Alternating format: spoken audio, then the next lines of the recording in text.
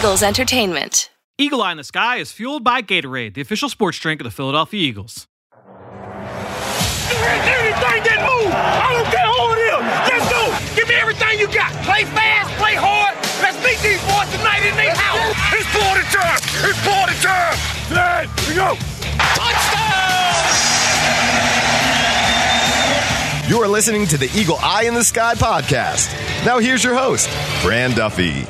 That's right, another week, and we've got a big win for the Eagles going into the bye as the Eagle Eye in the Sky podcast, fueled by Gatorade, continues. I'm Fran Duffy, and as always, I think we've got a great show for you here on episode number 378. At the top of today's show, we've got Chalk Talk, where I chat with Greg Cosell from NFL Films so that we can break down the biggest takeaways from this win over the New York Jets and kind of take stock of this Eagles team heading into the very late bye week as the Eagles prepare for that stretch run. 4 games against the NFC East in the final 4 weeks of the season. We're going to get you ready for that stretch run for this Eagles team. Before we get there, a couple of things I want to make sure we hit on. Number one, make sure you go on over to our Apple Podcast page. Leave us a rating. Leave us a review. If you've got a question, if you've got anything that you want to know about this football team going into the bye at this stage of the season, late in the year, only 4 games left, all against the NFC East. Now's the time. Jump on over to our Apple Podcast page. Leave us that question in our comment section, or if you just want to throw us your support, like I said, that is the number one way to give us some help here as we go into the holiday season. It is the season of giving, so give us your support by going on over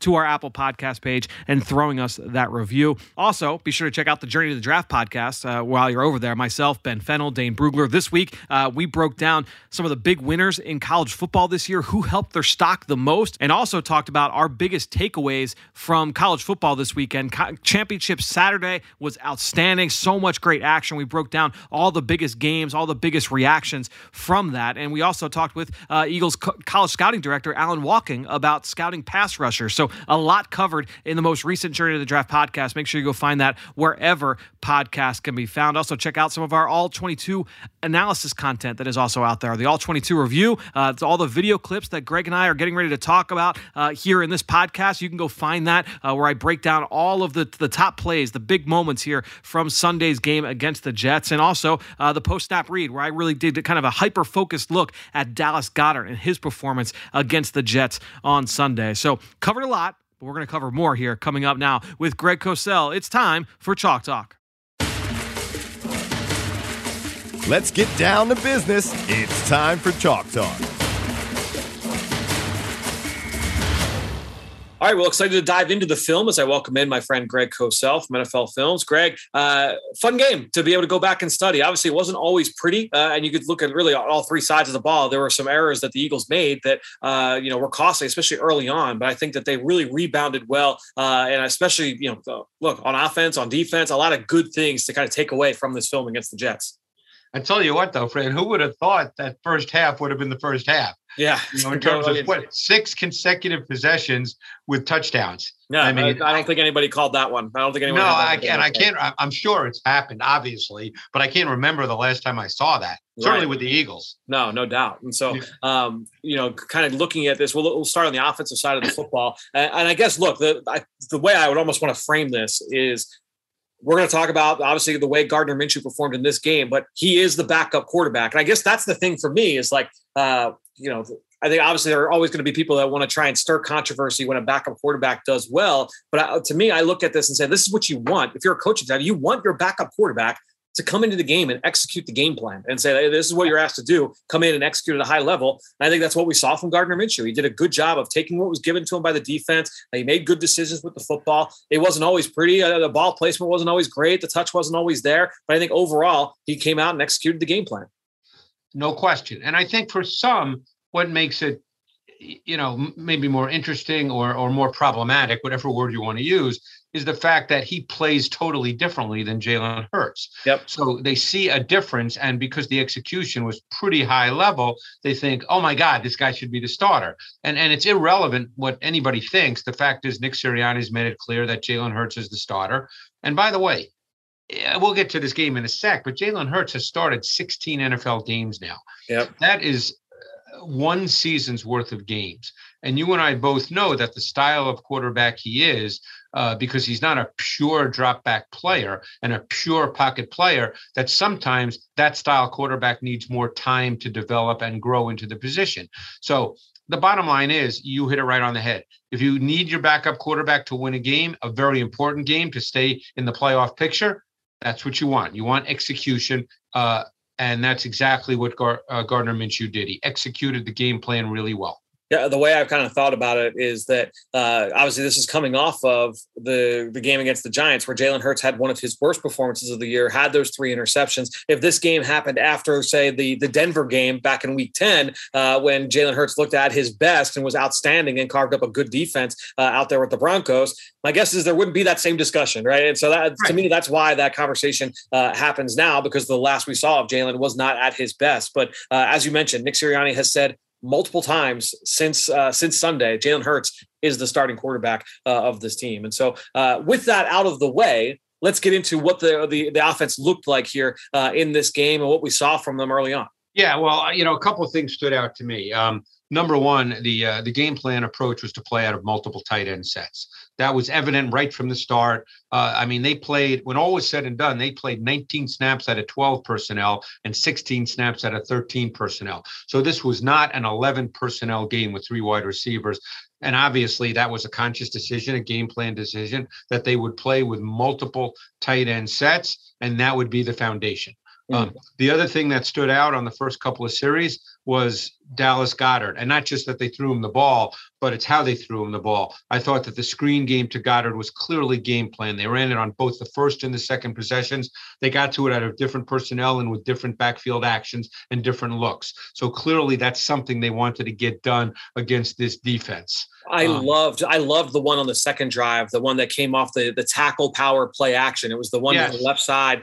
So they pulled Jordan Mailata. And what's one thing that you and I have talked about, Greg, one of the best ways to really sell play action is to pull an offensive lineman. And I felt like in this game, and it happened early on, but it really happened throughout, the Eagles did a lot of pulling with Jordan Mailata, with Lane Johnson on some of these tackle power plays, some of the tackle traps. And I thought that they did a really good job of really selling that play action fake. And you see so many guys at second level and even the backside DN all flow towards that run fake. And it just opened up a huge area of grass for Dallas Goedert on the opposite side. Yeah, and that was also the one, I believe, where didn't they have twins to the side that they ran it to initially? Yeah, I think so. And I love the routes on that side, removing defenders. See, that's always important. You want to remove defenders in the screen game so that maybe there's only one guy that you really have to block. And I thought they did that exceptionally well on the second one.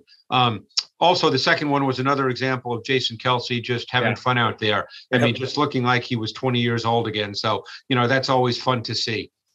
Yeah, and Nick Sirianni giving an update on Jason Kelce. He had the injury late in the game, said that indefinitely out, no timetable yet on it, but was hopeful. I believe the word was hopeful that he would be back and ready after the bye against the Washington football team. So it's certainly something to watch there. But getting into what we saw, Dallas Goedert certainly a featured part of this passing attack, continuing to contribute in the run game as well. Has a couple of key blocks and some long runs. But to me, the big thing was seeing the way that they wanted to utilize Dallas Goedert in this game. And I thought too, when you talk about the screen game, we saw some screens to Gainwell. We saw some screens to Miles Sanders. I thought the screen game in general was certainly a focal point against the Jets. Yeah. And Goddard, you're right. I think that was really important. And obviously that was game plan because of what they did on the first 2 possessions. Yep. The first touchdown, that reminded me, and obviously a different coaching staff, but everybody runs the same plays for the most part, but it may not have been the exact same play, but it kind of reminded me of a touchdown he scored against the Cowboys a couple of years ago. I believe it was a game they lost, but it was a 28-yard touchdown where he ran, the over route. I think Jeff Heath was the post safety for the Cowboys at the time. Yeah. Do you happen to remember that play? Yeah, I do. Yep. Yeah, it probably wasn't the exact same play, but it just, we basically ran an over route. It had a 4 verticals concept feel to it, this particular one, the 36-yarder this past week. And they went again with inside zone play action. Actually, this time Minshew was under center. This was conventional inside zone play action. Which helped because the guy who had to carry him was the linebacker Quincy Williams, and if a linebacker pauses and then has to carry a vertical, which he did because it was an inside vertical, because Goddard off motion, I believe. Yes. He was off motion. Off motion became number 3 to trips. Yep. And when you're number 3 to trips, that inside linebacker or that inside hook defender has to carry number 3. And he got stuck with the play action. He couldn't do it. Yeah, that was the thing too. It started as a close formation. It was a 2 tight end set over to the boundary. He was lined up initially at number 1, and he had a safety over top of him in Elijah Riley. But after the motion, Riley stayed put with Jack Stoll, and he became more the problem for the linebacker Quincy Williams. And as you said, he was able to win athletically down the field, made the play for the touchdown. And then on the second possession, just a well executed rub concept against man coverage. There's not much. Love the play. And by the way, the thing that really stood out to me. And you know me, I look for details and nuance. Yeah. I love Goddard off the line of scrimmage. He slow played or tempoed his release. And that's obviously taught that way because you want to make sure that Guidry, that's the guy who was on him, it could be anybody, but in this case it was Guidry of the Jets, that he stays with his eyes on the receiver so he's not aware that there is a natural rub coming. And by tempoing and slow playing your release, you in many ways force the defender right over you to keep eyes on you because, hey, he could break to the inside. Yep. So I thought Goddard really did a good job there in terms of the details and nuance of that route so the rub element could work at its most effective.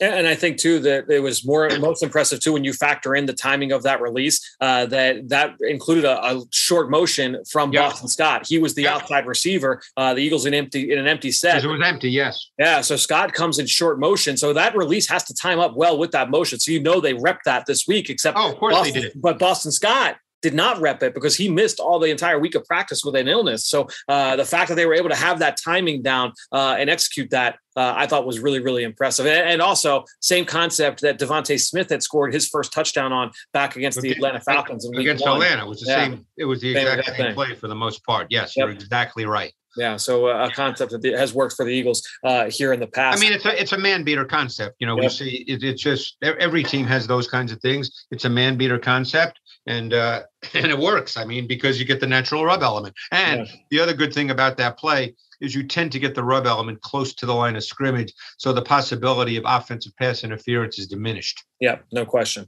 Well, let's talk about a guy that also made a number of big catches for this team, and that's Quez Watkins. Three catches on third down. What did you see here from Quez in this game? Well, just being honest, I thought 2 of them came because the defender fell down. So, I mean, obviously, you got to catch the ball, but 2 of them came because the defender fell down. So I'm just being honest. I don't know what to say, but I think, I think Quez Watkins has a chance to be a good player. I was happy to see those kinds of routes, to be honest with you, because normally, he's a speed guy. He came into the league as a speed guy. I'm sure they're trying to make him more than that. And, so I was happy to see the kind of routes they asked him to run. Yep, and like you said, still got to be able to come up with the catch on the other side of it. No question. So did a nice job of just making himself available on those plays. Continue to talk about the offense. Miles Sanders, I thought had a really strong game. I thought he ran really hard. He really stood out to me. I've told you and I've told many others that I thought last year he really improved as a runner, getting a lot of hard yards inside. And I thought that this game really showed that. They ran high percentage zone concepts. They also ran a little trap, little gap scheme. But I thought he really showed a desirable combination of patience, decisiveness, short area burst, finishing traits. He ran hard. He got hard yards. Almost all his runs were inside. So I really thought that he ran really, really well in this game. 12. And the thing is, it was a grinded out kind of performance. He only had 1 run of 10 plus yards. Right. So it was really a grinder performance. And 16 out of his 24 carries came out of 12 or 13 personnel. So they wanted to line up with multiple tight ends and run the ball.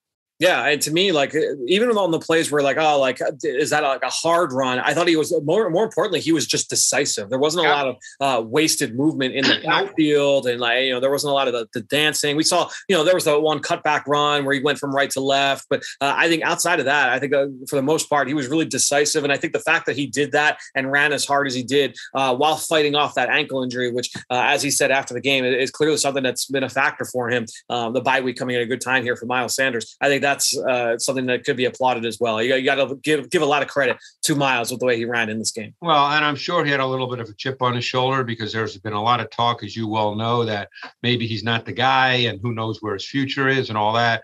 And I'm sure he felt like he had to come out and show that, you know what, I'm pretty good at this and I'm the guy. And he ran really hard. And up front, I thought the job from the offensive line, the tight ends, everybody across the board. I don't know if it was a game where I would single out one particular offensive lineman, but I thought Landon had a couple of really nice blocks. Mailata, Lane Johnson, everybody kind of chipping in. Jason Kelce, as you mentioned on that one screen, just across the board. I thought the offensive line, the blocking teams really worked at a high level. I thought on the Gainwell 18-yard touchdown, I thought it was an outstanding combo block by Dickerson and Mailata on the 3-technique shepherd with Mailata then climbing to get the backside stack backer Mosley. I thought that was done about as well as you could do it. No doubt. I was just going to say that was about as well blocked up, shotgun power run as you could draw up. Same side. Power. Yep. Herbig was the puller. He blocked the play side stack backer Williams. And then the combo, climbing was, you couldn't do that any better, really. That was the way to draw it up when you say, hey, we're going to run this play. And the key block also at the very end from Jalen Reagor coming in to block the safety, Elijah Riley. And that, to me, that's a really big thing for me when you look at Jalen Reagor and coming back off of what he did a week ago, where he had a couple of those tough drops against the Giants that were, helped lead to that loss, to say, like, okay, what are the things that you can control? And some of the things you say, all right, well, you can control your effort and your want to as a blocker and all of those things. And I think that when you look at the way that he was able to kind of bounce back from that, I know, look, he had one catch for one yard and a carry that went for 0. I don't look at it from that standpoint, but what are the things that you can control? I thought that that was a good sign there from Jalen Reagor, just his execution on that play. Yeah, no, overall it was a really solid performance. It was just a workmanlike performance all around. Quarterback was workmanlike. Run game was really good. O-line played well. Obviously, it was not a big game for the wideouts necessarily, in terms of big time targets, but the game didn't demand that. Every game, is what it is. And as you've seen on social media, there's a lot of talk about, it was the Jets, and we know the Jets are not a good team relative to the rest of the league. But, the Jets did beat the Titans and they did beat the Bengals. And they beat the Titans, by the way, with Derrick Henry, A.J. Brown, and Julio Jones, not the current version. So, I mean, let's put it this way. It's a game they had to win on the road against a team that has beaten some good teams. Yes, had a very bad stretch of defense that people talk about. We've spoken about it. But, you still have to go out and execute in those games. Yeah. And to me, the other big thing, just kind of going into this matchup, knowing that Jalen Hurts would not be a part of it, would be how much would the approach change, especially from a run game standpoint. Right. And I think, obviously, look, you're going to see less of the QB influenced run game. We didn't see QB power read and QB counter read with Gardner Minshew, but you still saw the same RPOs that the Eagles have run. We still saw a lot of the straight run game, obviously, in this matchup as well. And I think, obviously, that speaks on their faith in the offensive line, their faith in the tight ends at the point of attack, and be able to handle all of that. But also just kind of looking forward at the identity of this offense, it's pretty clear that regardless of the quarterback, the run game is going to be the focal point of this offense moving down the stretch. And the shotgun run game, because I don't know what you thought going into this game, but I thought that we might see a little more of Minshew under center. And in fact, that was not the case. 15 of Sanders' 24 carries came out of the gun. 24 of Minshew's 28 dropbacks came out of the gun. So this is the way they want to play. And obviously, Minshew's a totally different quarterback than Hurts, but they didn't dramatically change their entire conceptual approach for Gardner Minshew. Obviously, he didn't have the quarterback design run game. We know that, but the rest of it was in some ways conceptually similar. Yeah, I think that's it was a big takeaway for me, just kind of taking a step back, looking at that big picture about the offensive approach. I guess the last thing they kind of hit on here, look, 4-game stretch coming up for the Eagles here against 2 games against Washington, 1 against the Giants, 1 against the Cowboys. Yeah. leaning on like, okay, what is it that the offense can use to their advantage to make this push to the playoffs? And obviously we talked about how Dallas Goedert seemed to be a focal point of the pass game. You talk about the run game. Devontae Smith, a guy that hasn't seen a ton of work from a pure target standpoint. We see the flashes on film. So everything is there. We know that it's all there. It's a matter of volume at that point. I think that's where people got to get caught up on, is he playing well? Is he not playing well? A lot of that comes down to how often you're targeted, and the volume will then come with that. Yeah, and I think what they'll work on in the bye week, personally, they'll work on a lot of things, including self-scouting. But I think you will see them try to add layers to both the run game and the pass game, because I think they know that they'll need more from the pass game down the stretch. The run game's really good. The O-line is playing at a really high level. You could argue right now that the O-line is a top 5 O-line in the NFL. And I see just about every team, so I feel pretty comfortable saying that. But I think they'll want to add the layers to the run game and then add more elements to the pass game that work off what they can do with the run game so they can dictate defensive reaction. That's what you're trying to do. You're trying to define the reads and the throws for Jalen Hurts. So I think that's one thing they'll really focus on during this bye week. I do think that that's kind of the advantage to having that late bye week, because obviously, look, they have the ability to, number one, get fresh, close to a potential postseason run. But number two is that, you have built up a 13-game sample of what your identity is. You've got 13 games worth to be able to say, hey, these are the things that we've done really well. These are the things that have not worked well for us. But we also have all this film out there that we can kind of now let's hone in on the things that have worked well. How do we accentuate that, and how do we complement that? I think that's the one thing that's beneficial, as opposed to that early bye week where you haven't really worked out all the kinks yet. You don't know what works, what doesn't. Now that it's this late in the season, I think that is one benefit to having that late one. Obviously, there's a lot of negatives to having that late bye as well. Right. But I would think that would be a positive. Yeah, no question. I think they clearly have a sense of who they are now with Jalen Hurts at quarterback and how they want to proceed. They're not still figuring it out. They know what they want to be, and now it's time to add and execute.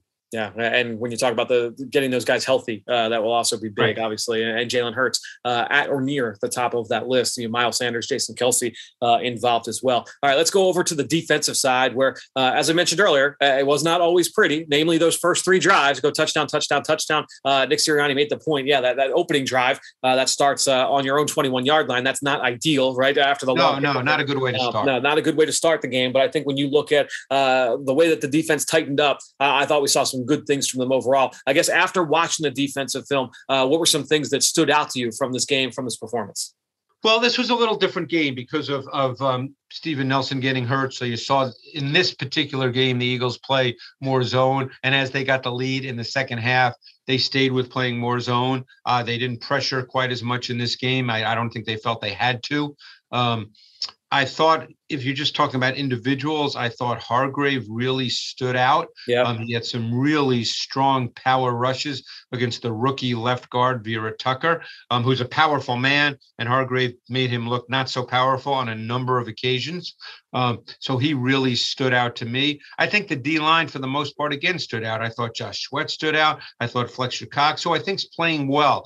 I can't remember the play, but there was a play where Fletcher Cox ran from the box to the sideline. It was a screen pass to Tevin Coleman to the left side, of the defensive right side, offensive left. And that really, I remember watching the play and going, who's that? It was Fletcher Cox. Yeah. And those are the kinds of plays you really like to see, because what, to me, from just watching football for a long time, those plays tell to me that guys are excited about playing and they want to be part of it. Because if he didn't run down, nobody would have said, where's Fletcher Cox? Right. But he ran down and made the play, and he had to run he literally ran half the width of the field to make that play. Yeah. And it was pretty impressive. He's not a small man. No, I think those are the kinds of plays that kind of take the temperature of the defensive identity. And it's something that's been a big part of that defensive line over the last, since I've been here, right? You said it better than I did. That's what I was trying to say, and you just said it better. Oh, thank you. I think it's a good way to just kind of get a gauge of just the way that those guys are A, buying in, but B, what the philosophy is, what they're coaching, what they're preaching, what they're hammering home. And we've seen that. I mean, look, there were a bunch of those kind of plays in this game. I thought Hargrave on this, I think it was the second possession, maybe the first one. They ran that middle screen to Tevin Coleman. I think it was the opening drive. They ran that middle screen. Hargrave did a great job of retracing and getting downhill. Gerard Avery had a couple of really impressive motor plays out the sideline. Josh Sweat had one too. Yeah, he had one too that really stood out to me. And the other thing I was happy to see, because I don't know, maybe the coaches see it differently. Maybe I'm crazy, but I was really glad to see Marcus Epps get a lot of snaps because I like Marcus Epps' tape. I mean, again, I'm not going to sit here and tell you he's a top 3 safety in the NFL, but I like his tape. And he's a young player. I think there's more there. Is he the best athlete at the position? No, but I think there's an awareness to his game. I mean, obviously the interception, you still have to catch it, but it's not like he made an unbelievable play. But I did like the disguise coverage on that play. And that's the thing I think. Disguise laid movement to it. It looked to me like cover 3. I thought it was. I labeled that as an invert cover 3. That's what I thought too. Yeah. And they did a bunch of invert cover 2 as well, by the way. Yep, they did. And so basically what happened pre-snap is that you had 2 safeties, Harris and McLeod, lined up deep, and it looked like a 2-high shell pre-snap. And then at the snap of the ball, both of those guys stepped down to cover the middle of the field as middle hook players. And Epps, who was working underneath, well, he dropped back to the post. And basically all that does is it completely changes the picture for the quarterback. You have a 2-high shell, and now it's okay. Middle of the field's open. The underneath middle, the intermediate area, the middle, they found some nice completions there to Elijah Moore in the early stages of this game. Well, that gets completely taken away. You've got both safeties dropping down into the hook, and now those throws are gone. Those off the table. Yeah, and you can do that when it's 3rd and 10. You can't do that when it's 3rd and 3. But you're right. I thought they did. Again, they didn't play as much man and they didn't blitz as much. But I thought they had a number of disguised late movement coverages that they've been doing more and more of throughout the last month, 6 weeks. I know Jonathan Gannon was an easy target, but over the last 6 games, I think they're only allowing something like 17 points a game, Fran. And that's, in this league, if you allow 17 points a game on defense, you have a pretty good chance of winning games. Yeah, there was a stat that Ruben Frank had put out that haven't been many coaches in Eagles history that have kept opponents under 18 points as often as Gannon has done so far this season. It has not been perfect. It has not always been pretty, but I think that they've really kind of rounded into form on that side of the football. And kind of thinking about just taking a step back and thinking about what the approach was in this one. As you mentioned, they didn't blitz often. They may not have felt like they needed to. I think they kind of relied on that 4-man rush and said, look, Zach Wilson, what has been the big knock on him so far this season as a rookie has been, hey, he's been a little bit too aggressive. He hasn't always let the offense work for him. Well, if that's the case, let's try and see if we can make him do that. Okay. Let's see if we're going to make him do that. And if that changes, then we'll kind of change the game plan, but we're going to take away some of those deeper throws. We're going to change up the coverage looks at times. And I think that worked for them especially once you kind of got into the rhythm of the game. Right. No question. I think that's with a young quarterback, you always want to show some disguise, some late movement. The goal, of course, is to make him think after the snap of the ball. And that's something that the film has told you that Zach Wilson had struggled with when he played this year. And I actually thought, not that we're discussing Zach Wilson, thought he had some good moments in this game. It was one of his better games. Yep. There's still much to work on, but he's definitely had some good moments in this game. Yeah, I think the touch and the ball placement is the one area where I was expecting to see a little bit better over the course of his based off BYU, That's what he really needs to work on. He needs to. Right now, he's a 1-speed thrower. He doesn't throw with any pace and touch, and he must become much more consistently precise with his ball placement. He's all over the place. Yeah, I think I wrote down. I think it was like I described his ball placement as effortless at times when he was at BYU, and that has not been the case so far in the NFL. So certainly something that he can continue to work on. On the Josh Sweat sack, I thought that was a really nice little breakdown play because I thought that the Eagles really did a nice job in coverage in terms of matching up in underneath zone, kind of taking away that early throw. You get the pressure from Hargrave. You got Barnett kind of flashing color into the B gap, and now Wilson tries to escape through the back door. And he steps right into a very violent finish there from Josh Sweat. But I thought that was a fun kind of breakdown play as well. Yeah, no, this defensive front's playing well. we've talked about Milton Williams. This wasn't his best game, but he plays meaningful snaps and he's a part of it. But Sweat, when he can line up more at the wide 9 and pass rush situations, is very, very good. We've talked about Hargrave all year. He's had a really solid year.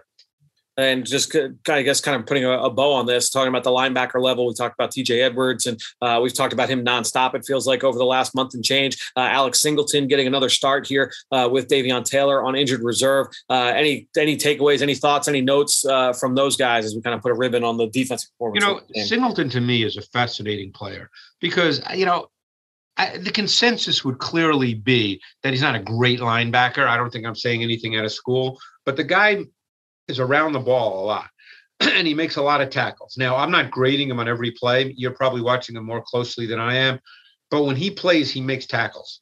Yeah. To me, I think the big improvement with him from week 1 till week 13 he's been, and this is just from a linebacking core in general, I would say this, they've been much more aggressive downhill when it comes to the run game. The blocks aren't in their lap 4 or 5 yards deep into the secondary. They're meeting these blocks at 1-2 yards at the line of scrimmage, and they're also showing the ability to beat some of these blocks because they're getting there with some, with more Vic and vigor. So I think to me that has been the one standout thing with me with Singleton. He's a little bit lighter, but he has that ability to beat blocks with his feet as long as he can be decisive and make sure he gets downhill faster. I think he's been that way over the last couple of weeks. I would agree with that for sure. And then I guess just this defense, just big picture looking forward here through these next, you see this 4-game stretch, you watch Washington, you watch the New York Giants, you watch the Dallas Cowboys, just thoughts on this defense now as they're kind of gearing up for their run. We've seen the philosophical changes, the defense kind of starting to evolve right in front of us. Thoughts on just what they're going to try and do during this bye to get ready for the stretch run. Well, I think when you have a solid defensive front, you can really do a lot of different things because you can always rush 4 if you choose to and play coverage. And then you have 7 in coverage and you can do a lot of things from a disguise, late movement, deception standpoint, which we're seeing more of. And then you can really be selective with your blitzes because obviously, even though the Eagles have blitzed more prior to the Jets game, they're not a high percentage blitz team relative to the rest of the NFL, but you can really be selective with when you do it, how you do it, who you use, how it looks. And I think that's where we started to work toward. And I think you'll see more of that going forward. Yeah, and it's like you said, whether you are going to show pressure and send pressure, show pressure and fall out with some of those simulated pressures that we've talked about, that versatility certainly can keep defense or keep offenses guessing, keep quarterbacks guessing, and that's something that will play in their favor down the stretch here. And we'll see who exactly they line up against. Obviously, they're going to see Taylor Heineke a couple times, Dak Prescott. And then whatever is going to happen here with the Giants, because Daniel Jones obviously injured, Mike Glennon, his status is unknown for this week. I believe. So we'll see exactly what that picture looks like by the time the Eagles take on the Giants in a couple of weeks. But Greg, we will continue to break this team down for the final stretch run of this 2021 season. Thanks for joining us once again here on Chalk Talk, and we will talk to you next week. Thanks, Fran. Hey, Eagles fans, get ready for the game each Sunday with an exclusive look at Eagles pregame warm-ups brought to you live each week when you join myself, Amy Campbell, and Eagles insider Dave Spadaro on the Kickoff Show presented by Exalta. We provide Eagles-focused analysis, late-breaking news, and the team perspective that you cannot get anywhere else. The Kickoff Show presented by Exalta can be seen live 50 minutes before kickoff on PhiladelphiaEagles.com, the Eagles mobile app, and the team's social media channels. Now it's time to hear from you, the fans, in the Draft Mailbag.